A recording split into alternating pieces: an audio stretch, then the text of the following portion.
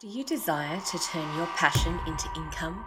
Connect with other creative souls who also dance to the beat of their own drum? I'm Marie Nicole, and I'm devoted to combining beauty, uniqueness, and connection in everyday living experiences. As a creative professional and Dharma coach, I help people connect to the truth of who they are and facilitate them in embodying their uniqueness. It is my hope in this podcast that I inspire you to live your life on your terms and earn your income through being uniquely you. After all, it's the unique thread that we each contribute to the collective tapestry that creates the whole.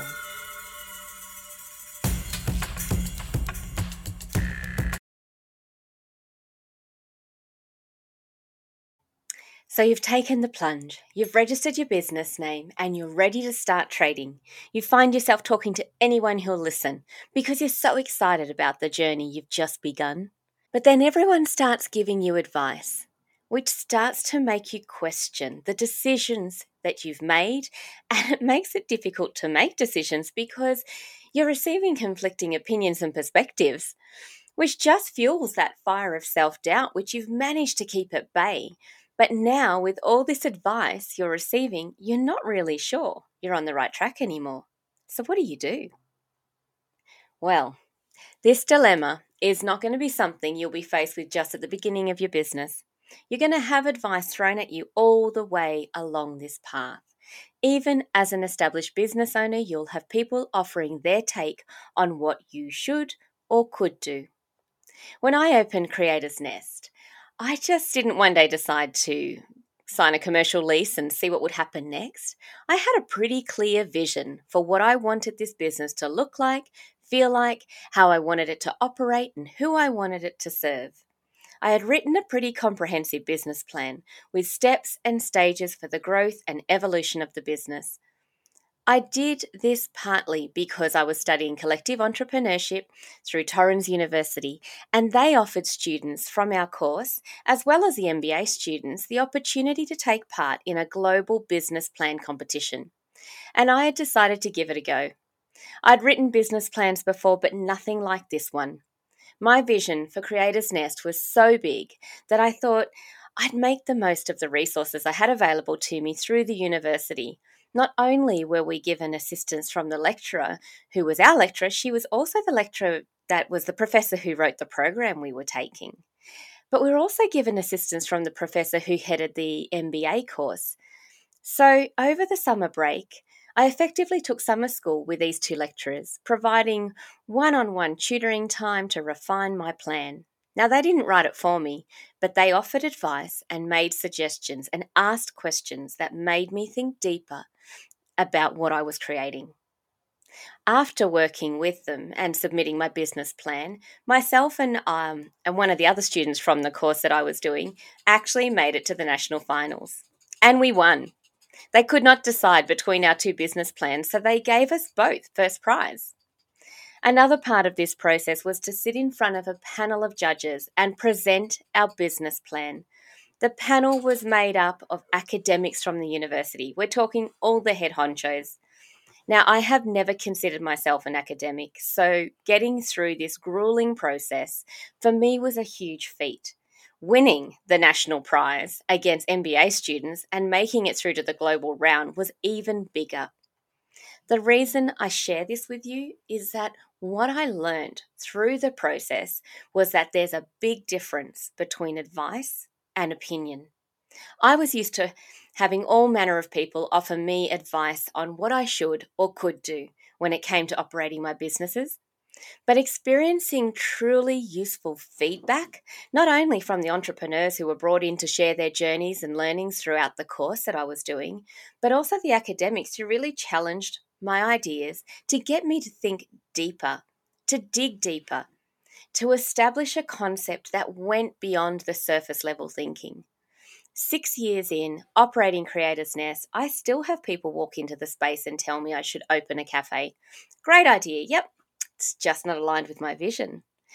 Because I often take time to speak to people and hear their stories, I have come to understand that the people who say this are often employed, they've never run their own business, and they only see the value that the building itself has to offer, being a beautiful heritage building overlooking the main street of our town with this stunning balcony. And so that's why they see a cafe in their mind, which is a great idea. I'm not discounting that. But it's not my vision. And what they're not considering is that our town already has 9+ cafes, and staffing is a challenge that they're faced with constantly. Being a small town not far from a city, meaning that a lot of people commute to the capital to earn money, or more money, and enjoy the rural lifestyle on the weekend. So, how would me opening a cafe fill a gap in our community's needs? My business, however, was established on supporting creative women like myself who were new to the region, moved here based on their partner's work opportunity, have children in tow, and still wish to maintain a professional identity outside of motherhood and home duties, doing what they were passionate about to contribute to their family household income. And not waiting tables. I don't think waiting tables and making coffees is necessarily every mother's dream. They already do that at home. Now, I'm not saying there aren't mothers out there who don't desire to work in hospitality. Of course there are. But there are also others who have creative skills that they wish to utilize to earn an income while still being available for their families. And they were the women I was catering to and basing my business on. Now that filled a gap in our community. On top of that, it provided shoppers an opportunity to buy quality crafted wares from our town and beyond through a unique shopping experience in this beautiful heritage building. It's not a co-op, it's heavily curated. I keep the customers front and center in my mind when selecting professional creatives to sell on behalf of, because again, there's a good reason behind my decisions. I'm not against co-ops at all. They have their place. But this business was not established just for the maker. It was established with a customer in mind, a customer that I wished to serve. And that's the difference. So, bringing all this back to the difference between advice and opinion, when you start your business journey, I encourage you to be very discerning about who you take advice from and which is actually advice and which is actually opinion. And how do you know the difference? Well, if someone is in the arena and they themselves have established a business based on their vision and passion, solving a problem for their ideal customer, then I would lean in and listen carefully. Even if you don't agree with everything they share, I guarantee there'll be gems in what they say. But the person on holidays who gets paycheck week to week for being a cog in the wheel, when they give you their opinion, I'd listen, but take what they say with a grain of salt. Unless they are your ideal customer. Then I would be asking them specific questions about the product or service and that you provide and how you could serve them better. Now that's different. That's market research. And that's got value in itself. But if they're trying to tell you that you should or could do something that does not align with your vision, then just let it wash over you. You do not have to absorb everything everyone offers you packaged up as advice, when in reality, it's actually opinion. And if it's family that are trying to talk you out of following your dreams, keep in mind that they're just scared for you. They don't want to see you get hurt, lose out, or fail. But that will only come from those who have been afraid to step outside of their comfort zone themselves. Those who have stepped outside of their comfort zone won't view failure as something to fear, but rather something to learn from. And they will ask you thought provoking questions or offer you advice based on their experiences.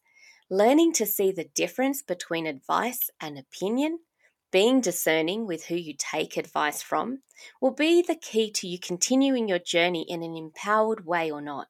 If you don't have anyone to share ideas with without feeling like they just don't get it, then that's where a coach, a mastermind group, a women in business group, or your local business chamber can come in really handy. Find people traveling the same uncharted waters as you and take advice from those who have paved their way through the unknowns in business before you. Thank you so much for your time. I know how valuable it is, and I hope you got value out of listening to this podcast.